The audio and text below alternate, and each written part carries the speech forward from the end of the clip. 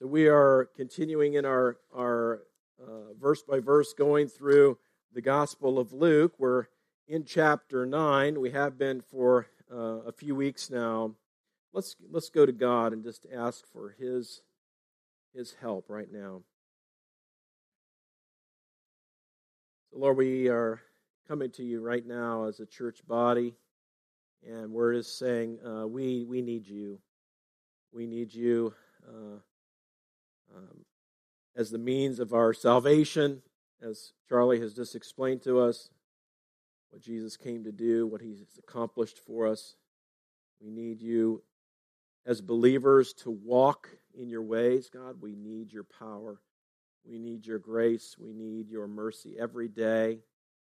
Lord, help us to not lean on our own strength. God, help us to lean into you, to rely on you.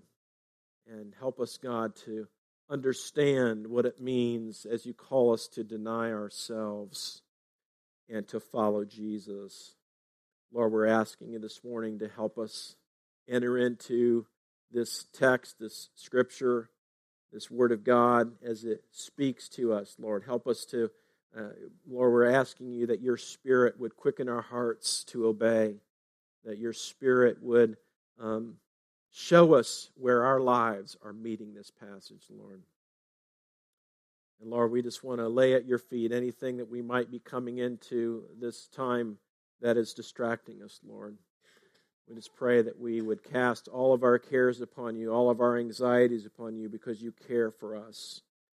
You want us to be anxious for nothing but to pray about everything. So, Lord, we want to be able to hear from you this morning, and so, Lord, we don't want to be distracted by things that we might be worried about, Lord. So we want to just trust you now with those things. We pray for your healing, Lord, for those who are sick right now. We pray that your Spirit would just fall on them, and in your kingdom that's to come would break in the here and now, that they might experience a healing from you.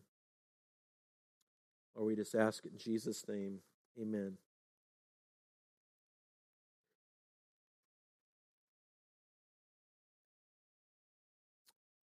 We're in Luke chapter 9, verses 18 to 27. If you're able to, would you stand with me as I read the passage for you? That's Luke 9, starting at verse 18. If you're able to stand, go ahead. It says here, now it happened that as he was praying alone, the disciples were with him, and he asked them, "Who do the crowds say that I am?"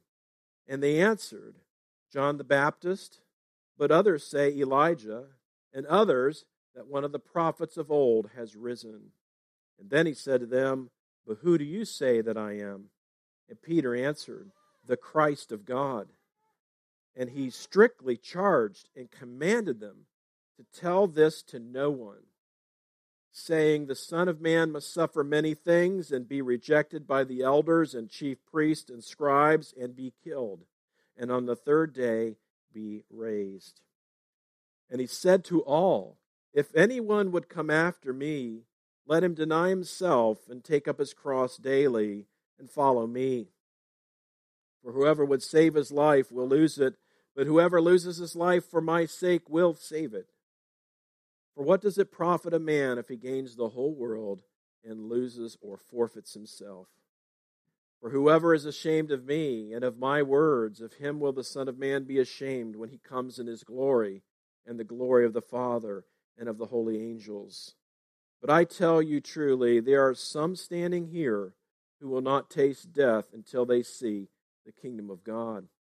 This is the word of the Lord. Please have a seat.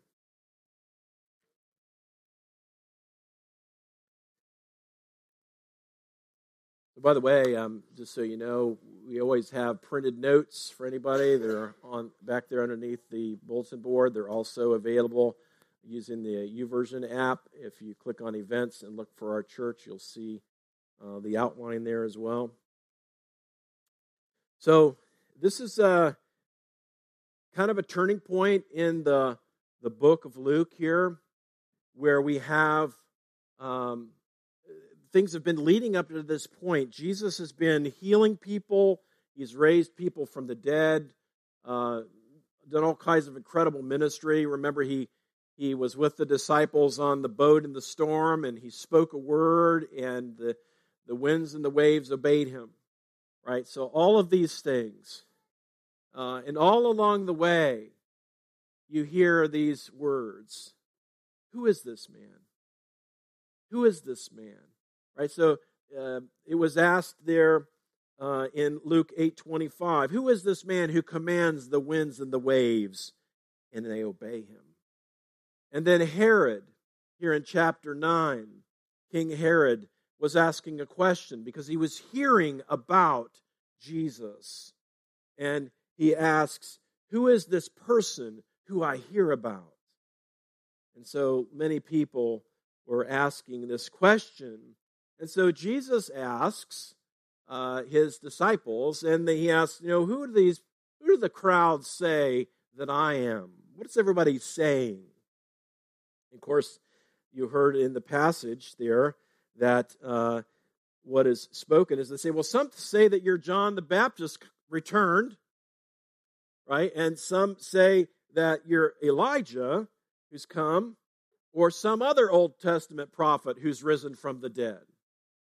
And so that's what some of the people were saying. And we've even heard some people say in Luke here, he's they use the word prophet. He's quite the prophet, right? And so then Jesus asks this question to his disciples. Okay, you've told me what the people are saying about me, but who do you say that I am?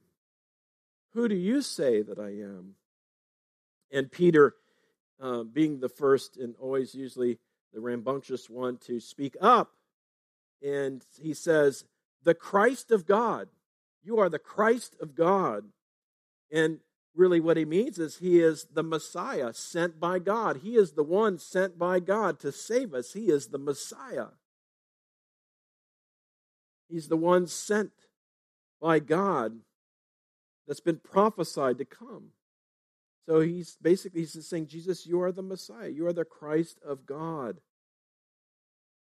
And, it begs the question today is, who do you say that Jesus is? That's the important thing. It's like, in other words, do you believe he is the Christ of God? Do you believe that he's more than a prophet? Right? Many people, when you ask them today, who do you say Jesus is? Some people might say a prophet, an interesting guy. They might say he's an interesting guy, a nice person, a good example. These are just different things that people might say. And when you read these biographies of Jesus' life, known as the Gospels, you can't come away with those conclusions. Well, certainly he was a nice guy. Certainly he was a great example. But it's so much more than that. You recognize that Peter's confession and his profession, if you will, is professing Jesus is the Christ. He is the one come from God. And so I hope today that you believe that, if you've not believed that. That as you look for yourself in the Scriptures, in God's Word, what it says about Jesus, and you can't just say he was a nice guy. In fact, in the book of Acts, chapter 2, verse 36, it says, let all the house of Israel therefore know for certain that God has made him, meaning Jesus, God has made Jesus both Lord and Christ, this Jesus whom you crucified. And so we're told there, this very plainly, Jesus is the Lord and Christ.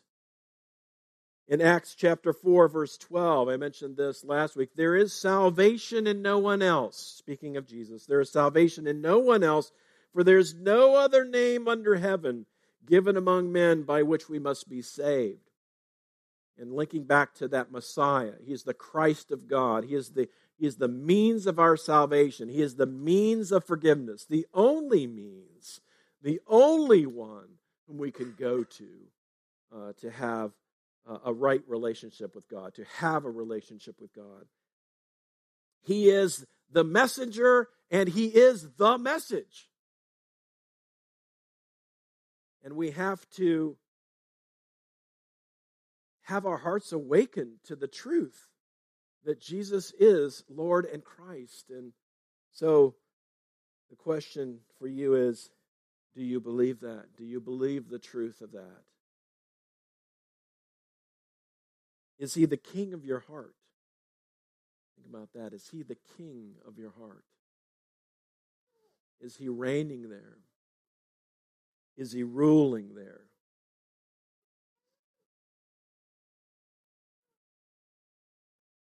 Now, isn't it interesting as we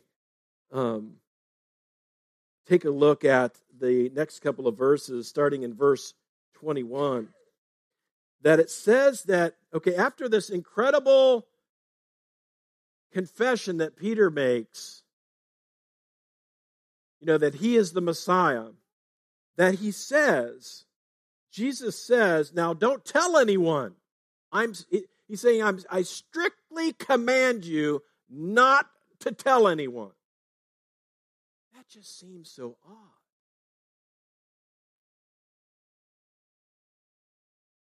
And you would think, from our human perspective, that with such good news that the Messiah is now on the face of the earth, you would want to broadcast it on all social media, everywhere. Just blast it. The Messiah is here. His name is Jesus.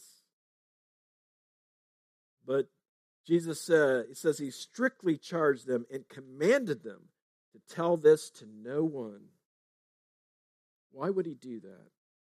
Why would he do that? Well, I think the text, the verse right after that, might give us a clue. It doesn't explicitly tell us, but I think it does give us a clue. The next verse says, it says, verse 21, and he strictly charged and commanded them to tell this to no one. Verse 22, saying, as he's saying this, saying, the Son of Man must suffer many things and be rejected by the elders and chief priests and the scribes and be killed, and on the third day be raised. This is a lot of news getting dumped in here right now. This is the first time he has said something about this death and resurrection. And so the thing that comes to my mind as we read this is, why would he say don't tell anyone? Is this like it's not the time to tell anyone? There's a timing issue. And we see this in other places, right? Even when you see Jesus perform that miracle there at the wedding and turn the water into wine, and his mom's asking him, there's a problem at the wedding. Could you handle that? And she, basically she knows he can do something about that. And he's like, well, it's not my time. In other words, it's not the time to kind of go full on, go in public. So I think there's a timing issue as the reason why. Because we know later in the Gospels, he definitely, is having them proclaim this truth and wanting us to do the same by implication. So, but also, it's interesting there that I think he's getting the disciples to understand what kind of a Messiah he is, like the nature of his messianic mission. And I think this is important, because when they're thinking Messiah, they've been taught the Messiah is going to come and he's going to reign and he's going to rule and he's going to free us and he's going to deliver us from Roman oppression, from all of our enemies. So when you say Messiah, the Christ of God, they're thinking, yeah, he's coming and this God's kingdom is coming and it is here and he's taken over. And so, but Jesus, in this one verse, says, the Son of Man must suffer many things.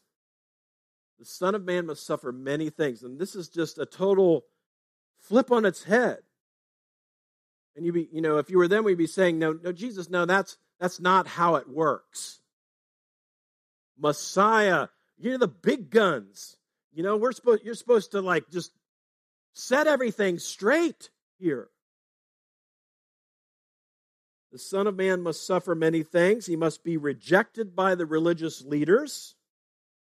He must be killed, and then he must be raised on the third day. He's saying these things must happen.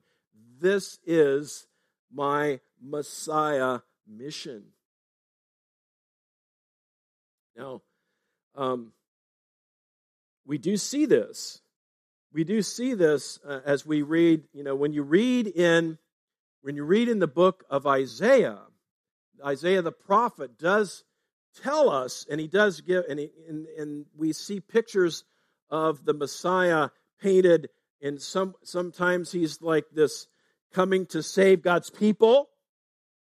And then in another place, and particularly as it comes to my mind, is Isaiah 52 and 53, where we see God's servant, as the Messiah is referenced in Isaiah. God's servant is the suffering servant, right? The suffering servant. And when you look in Isaiah 53, just to remind us of some of these explanations of the Messiah. And again, Isaiah uses the word God's servant. He says in verse 3 of Isaiah 53, he, meaning God's servant, the Messiah, he was despised and rejected by men, a man of sorrows and acquainted with grief, and as one from whom men hide their faces. He was despised, and we esteemed him not. You need to fast forward here in the Gospels and think about what's going to be happening in Jesus.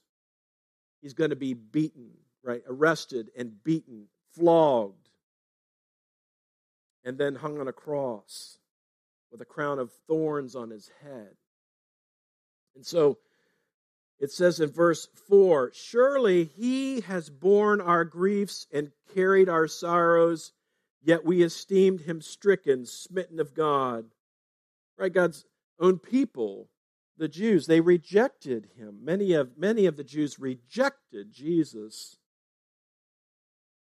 Even though it says he was pierced, verse 5, Isaiah 53, he was pierced for our transgressions.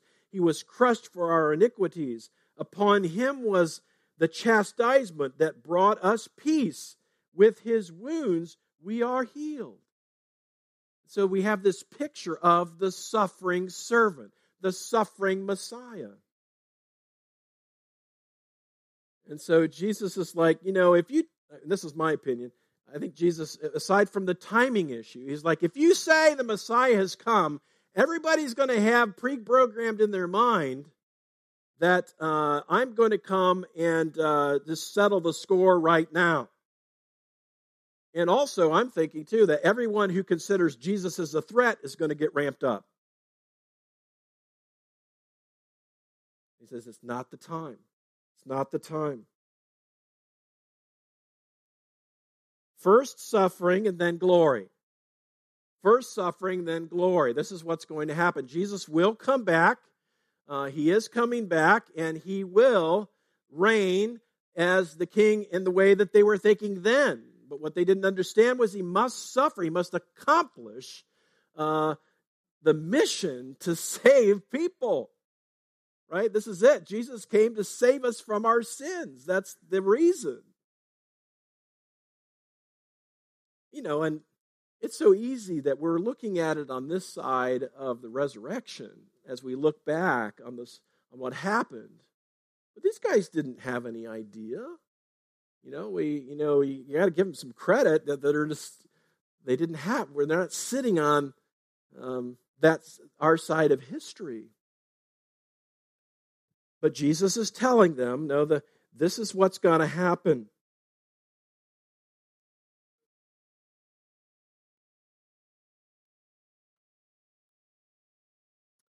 Now, so this is news. Of course, the encouraging thing is that, of course, they don't fully understand all this. I mean, they have put together he is the Messiah.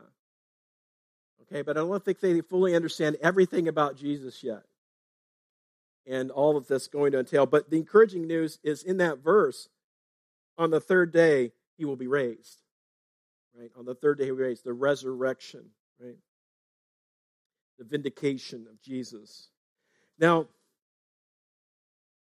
the rest of the passage is really Jesus then explaining and preparing. This is what I kind of think is this going on so much here in the previous chapters leading up to this. Jesus is it's no surprise. He's so wise. He's preparing them for his departure. He's preparing them for it's what you would want to do. Like if you're, this is a kind of a lame example, but if you're a coach and you know what your team's up against, you're going to want to prepare them. Right? And certainly on a much grander scale, and what's at stake here, as he's trying to tell his disciples, this is what is to come, and you have to be ready. You're going to have to know what it means to follow me. You're going to have to know what it means to follow me, and that's what he is getting at here. And I'm just to remind you of these verses in Luke chapter 9, starting with verse 23. It says, "And he said to all, if anyone would come after me, let him deny himself and take up his cross daily and follow me." And so it's easy to break that one down, right? Think about this, right? What is it? What is the nature of discipleship in following Jesus? Well, the first thing is, he says, you have to deny yourself. You have to deny yourself. A disciple's life is a life of self-denial. It's where we're no longer the primary, we see ourselves as no longer the primary concern, but we want Jesus Christ to be at the center of our lives. He is now the central force in our lives as Christians. And that's, as part of following Jesus, we have to deny ourselves. Now, the Dictionary of Bible Themes defines self-denial as the willingness to deny oneself possessions or status in order to grow in holiness and commitment to God. You got to realize this self-denial is not a means of getting into God's good graces. It's sort of what Charlie was mentioning earlier. It's our response, right? And so in response to the call to follow Jesus, what it's going to mean is to the things of this world will not be primary. They will not be the things that define our lives. But we'll deny ourselves of certain things and worldly things so that we might grow in holiness and grow in our commitment to God. Think about what Paul says in Philippians chapter 3. Philippians chapter 3, verses 7 and 8. Paul understood this call to self-denial. He says, "But whatever gain I had," and by the way, he had status and everything as a religious leader before putting his faith in Jesus, before having that personal encounter with the risen Christ. He had it all as a Jew. He says, "But whatever gain I had, I counted as loss." You hear that self-denial there? "I counted as loss for the sake of Christ. Indeed, I count everything as loss because of the surpassing worth of knowing Christ Jesus my Lord. For his sake I have suffered the loss of all things and count them as rubbish in order that I may gain Christ." The purpose of self-denial, counting as loss all earthly gains, is to become more like Jesus in holiness and obedience to God. That's what he's calling us to. Follower of Jesus. Follower of Jesus, as it says there, as Jesus himself says, let him deny himself.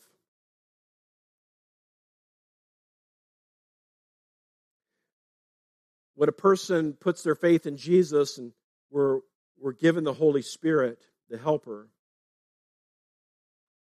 and as the word would imply, to help us live out our Christian lives according to the will of God.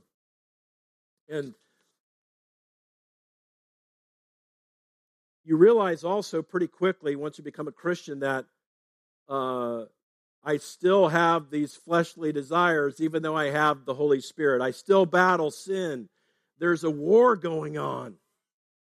There's a war going on. The flesh, between the flesh and the spirit, if you will.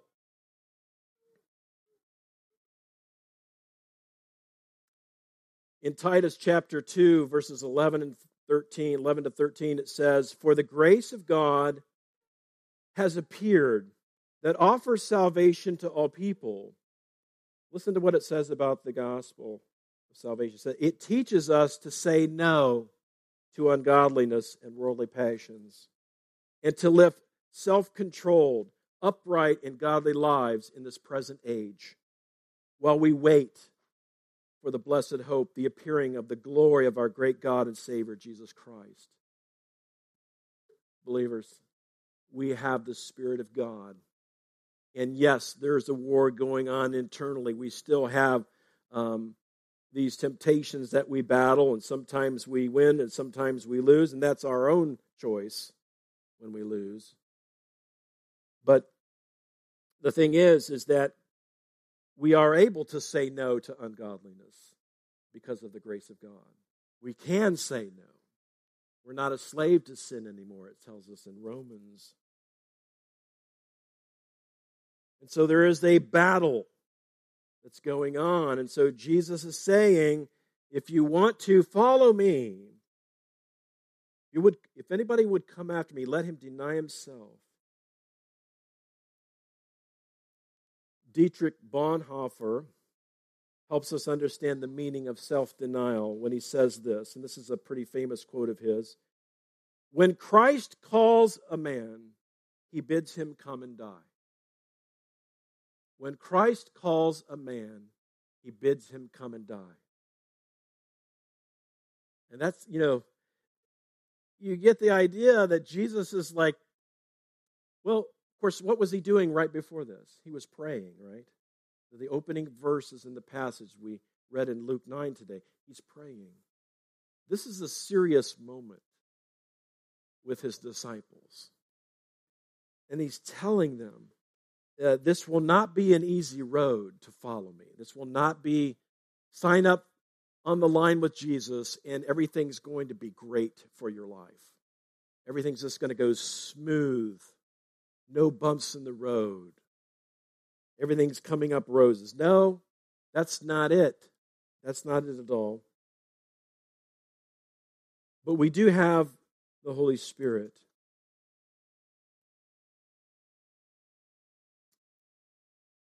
Now, as we look down that list, and the first one was deny, you must deny yourself. Then he says something rather shocking. He says, let him deny himself and take up his cross daily. And take up his cross daily. Now, you got to know what the cross symbolizes.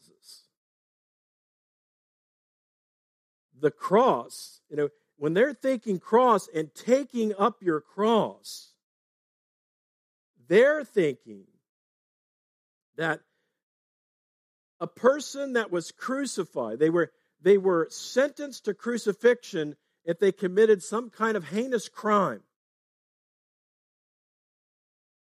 And whereas maybe that crime would be seen as rebellion to the state,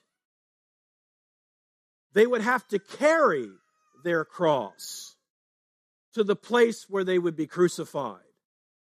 And that carrying of the cross would symbolize you rebelled against the state, but now you are submitting. You're submissive now.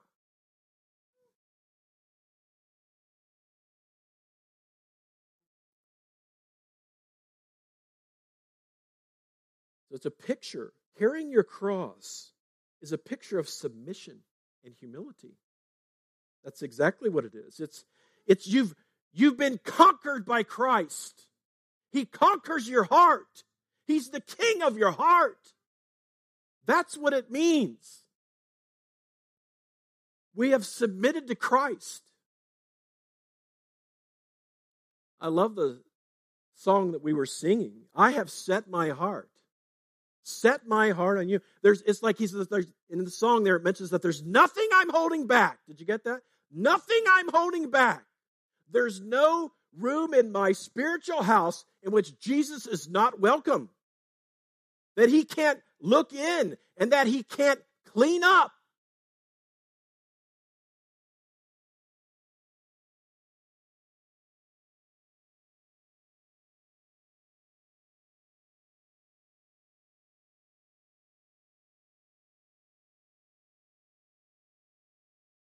And this is, these are challenging, hard words, but we need to ask ourselves, do I see my relationship to Christ as he's not only my friend, but he's the king of my heart? I submit to him. And isn't it interesting that it says, take up his cross every once in a while? When I'm feeling like it. When I'm on the top of the mountain spiritually. No, it says, take up his cross daily. Every day it's a decision, right? Submit my life to Christ. Lord, you're king of my heart. You have that rightful place. It's yours.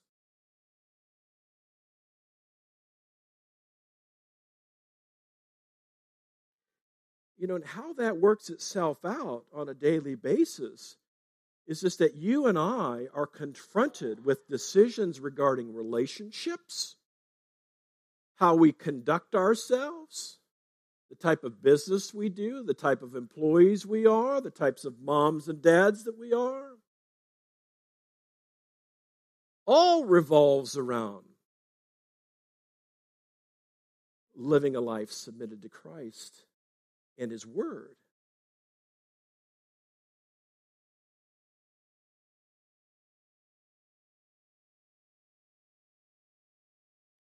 Now, I don't know if this is one of the commentators I read, Darrell Bach is his name, wrote a commentary on Luke, and he was saying that the tenses of the verbs there's three commands here, right? Deny himself, take up your cross, and follow me. And he believes that those first two commands lead to what it means to follow him. In other words, deny yourself, take up a cross, and you will be following Jesus. Okay? But obeying Jesus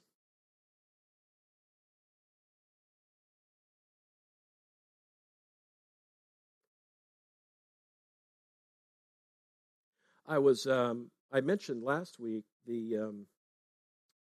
that our sister church, Linworth Road, was having a guest speaker in this weekend at a conference there. Sam Storms is his name, and he was talking about a particular command in Scripture. And he says, "Did you realize this is actually a command? It's not a suggestion.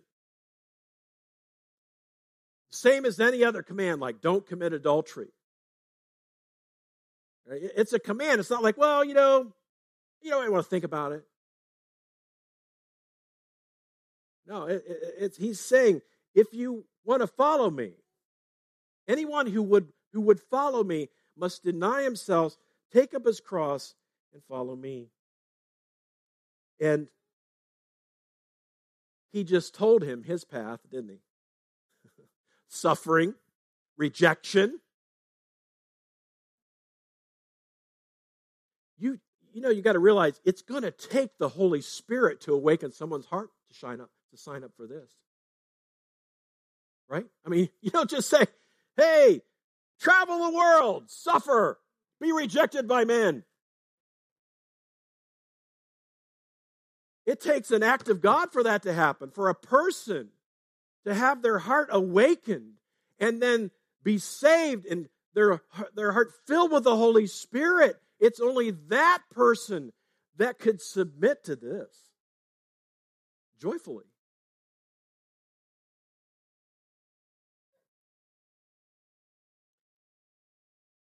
The other verses after this in Luke 9 just illustrate, amplify what he's just said. In verses 24 and 25 of Luke 9, it says, "For whoever would save his life will lose it, but whoever loses his life for my sake will save it.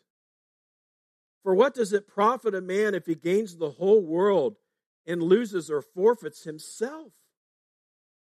He's like, you want what the world has to offer and that to be your Lord? Okay, but you forfeit your life. You forfeit your soul. You want to experience life the way it was meant to be? Then lose it to me. Lose it to me. Give me your life. Let me have your life. And this is how he is explaining it and giving this picture. It's like it's proverbial the way he says it. It's like he's like, if you want to save your life, you got to lose it. If you try to save your life as it is, and with all the accoutrements that the world has to offer, that it's trying to sell you, then you're going to lose it.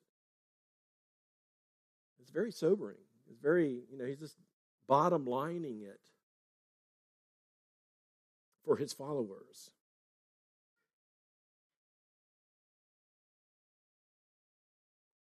And as a Christian, if we're going to follow Jesus, we cannot be worried. We cannot be concerned about being loved by the world. That cannot be our primary concern. Our primary concern must be our Lord and living a life that's pleasing to Him by His grace. And when we fall, and we will, we fall on His grace, and His blood covers us. And we get back up and we keep following.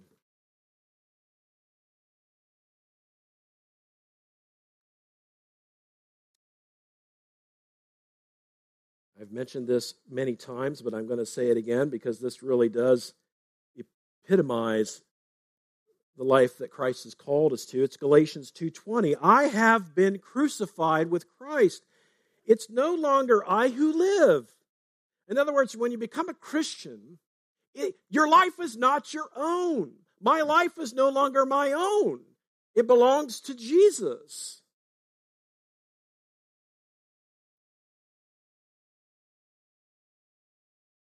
Now, we got to realize that, that's where life really is. That's where joy really is in following Jesus.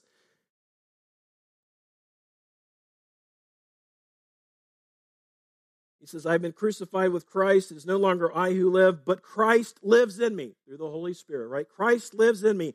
And the life I now live in the flesh, I live by faith in the Son of God, who loved me and gave himself for me. Like when we recognize what Christ has done, as we just did with communion, and we just think about, and I don't know about you, but there are times, where it's just so easy to go through the motions of communion. Like you've done it 1,000 times. And my prayer today, and just with me and the Lord, I was just so encouraged that today, and it's not always the case, but today, I really felt connected with God in communion. And sometimes my flesh gets in the way, and it's not all about the feelings, but I'm just saying that today I was back there praying. I was like, I was remembering what God has saved me from. Where I was headed.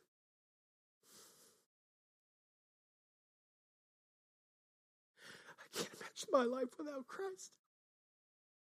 It's just, who knows where I'd be. And so, not as one who has perfectly done it, but we have to see that our life is not our own. You don't get to say how you live your life. You don't. Christ does. God does. And He will help us. But you know, the Holy Spirit's not going to force Himself on you to do it.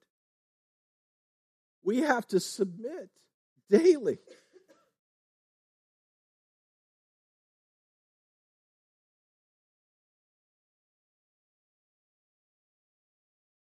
First John chapter 2, verses 15 and 16 says,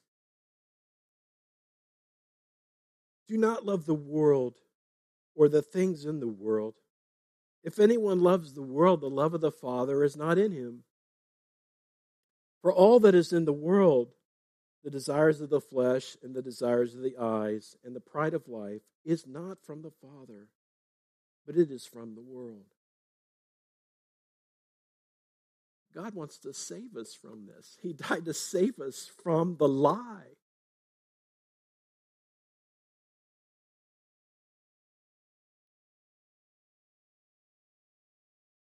It's the same lie that was told in the garden.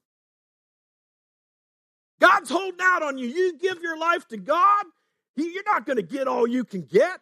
It's going to be the most boring, stifling life you've ever had. And it couldn't be further from the truth. Couldn't be further from the truth.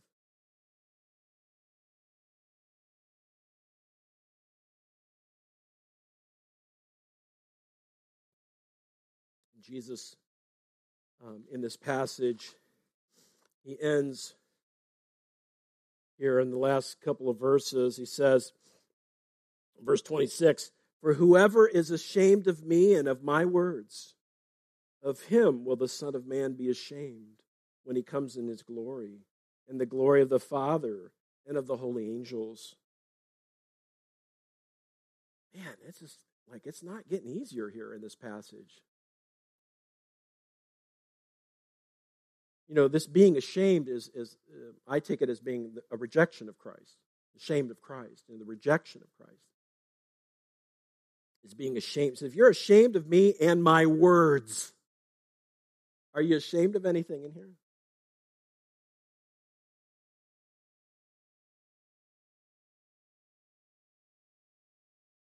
Whoever is ashamed of me and my words, of him will the Son of Man be ashamed when he comes in his glory. This is speaking of judgment. And then I'll just end with this, verse 27. "But I tell you truly, there are some standing here," so of course the bunch of followers around him, "there are some standing here who will not taste death until they see the kingdom of God." Until they see the kingdom of God. Now, none of those disciples are alive today. And so I don't think him saying we'll see the kingdom of God is talking about like Christ's second return. I think that what he's saying there is what's going to happen next in chapter 9 is one of the things. When the transfiguration happens, and they're going to see a visible manifestation of who this truly is, who Jesus truly is, and they're going to hear the voice of God. And that's the kingdom come. I tell you. So some of these people there that heard Jesus give this message firsthand will witness the transfiguration, the resurrection, and the ascension. I think that's when he says, some standing here will not taste death until they see the kingdom of God. They're going to witness these things that I mentioned.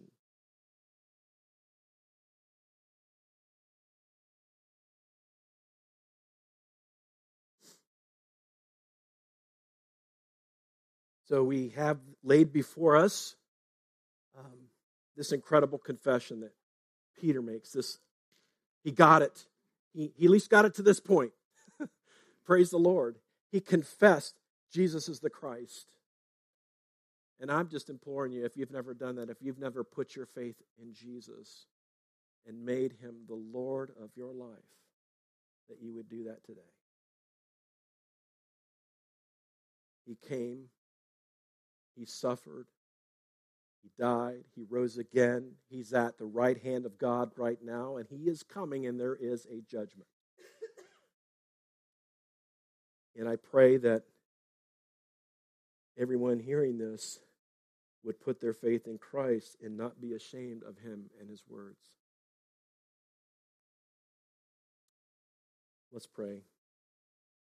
Heavenly Father, we so need your help, because everything that we've heard you say to your disciples of what it means to anyone who wants to come after you, it's just, it's humanly impossible.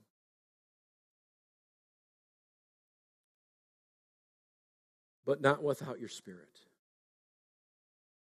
And so, Lord, we thank you for your Holy Spirit, that you give every person who puts their faith in Jesus. Lord, thank you that salvation is a free gift. And when once we're saved, we can't be unsaved. But you do call us to obey you. You do call us to follow. You do call us to take up our cross daily. And so, Lord, we just confess to you. Lord, I'm sure there's times this week where we have just lived the nominal Christian life. A life that was just centered around us and just all about us and not about you. And so, Lord, we confess that. And thank you, God, just for the blood of Christ that we know as believers, we put our faith in Christ, that it cleanses us from all unrighteousness, and our heaven's not in jeopardy. Forgive us not for jeopardy when we do that, but Lord, we want to serve you, and we want to live out this calling of discipleship. Help us, God. Help us to do it. And Lord, just as we step out in faith in whatever comes our way, and we submit that area of life to you or this situation to you, and we do your will, if that's something that is, we know, explicitly stated in your word, that we joyfully do it. Even if it means rejection by others, even if it means certain relationships cannot continue. We do it because it honors you. And Lord, we pray, as it says in Romans, we want to be a living sacrifice. We'd offer ourselves to you afresh today and every day, that you might be glorified through our lives. We ask it in Jesus' name. Amen.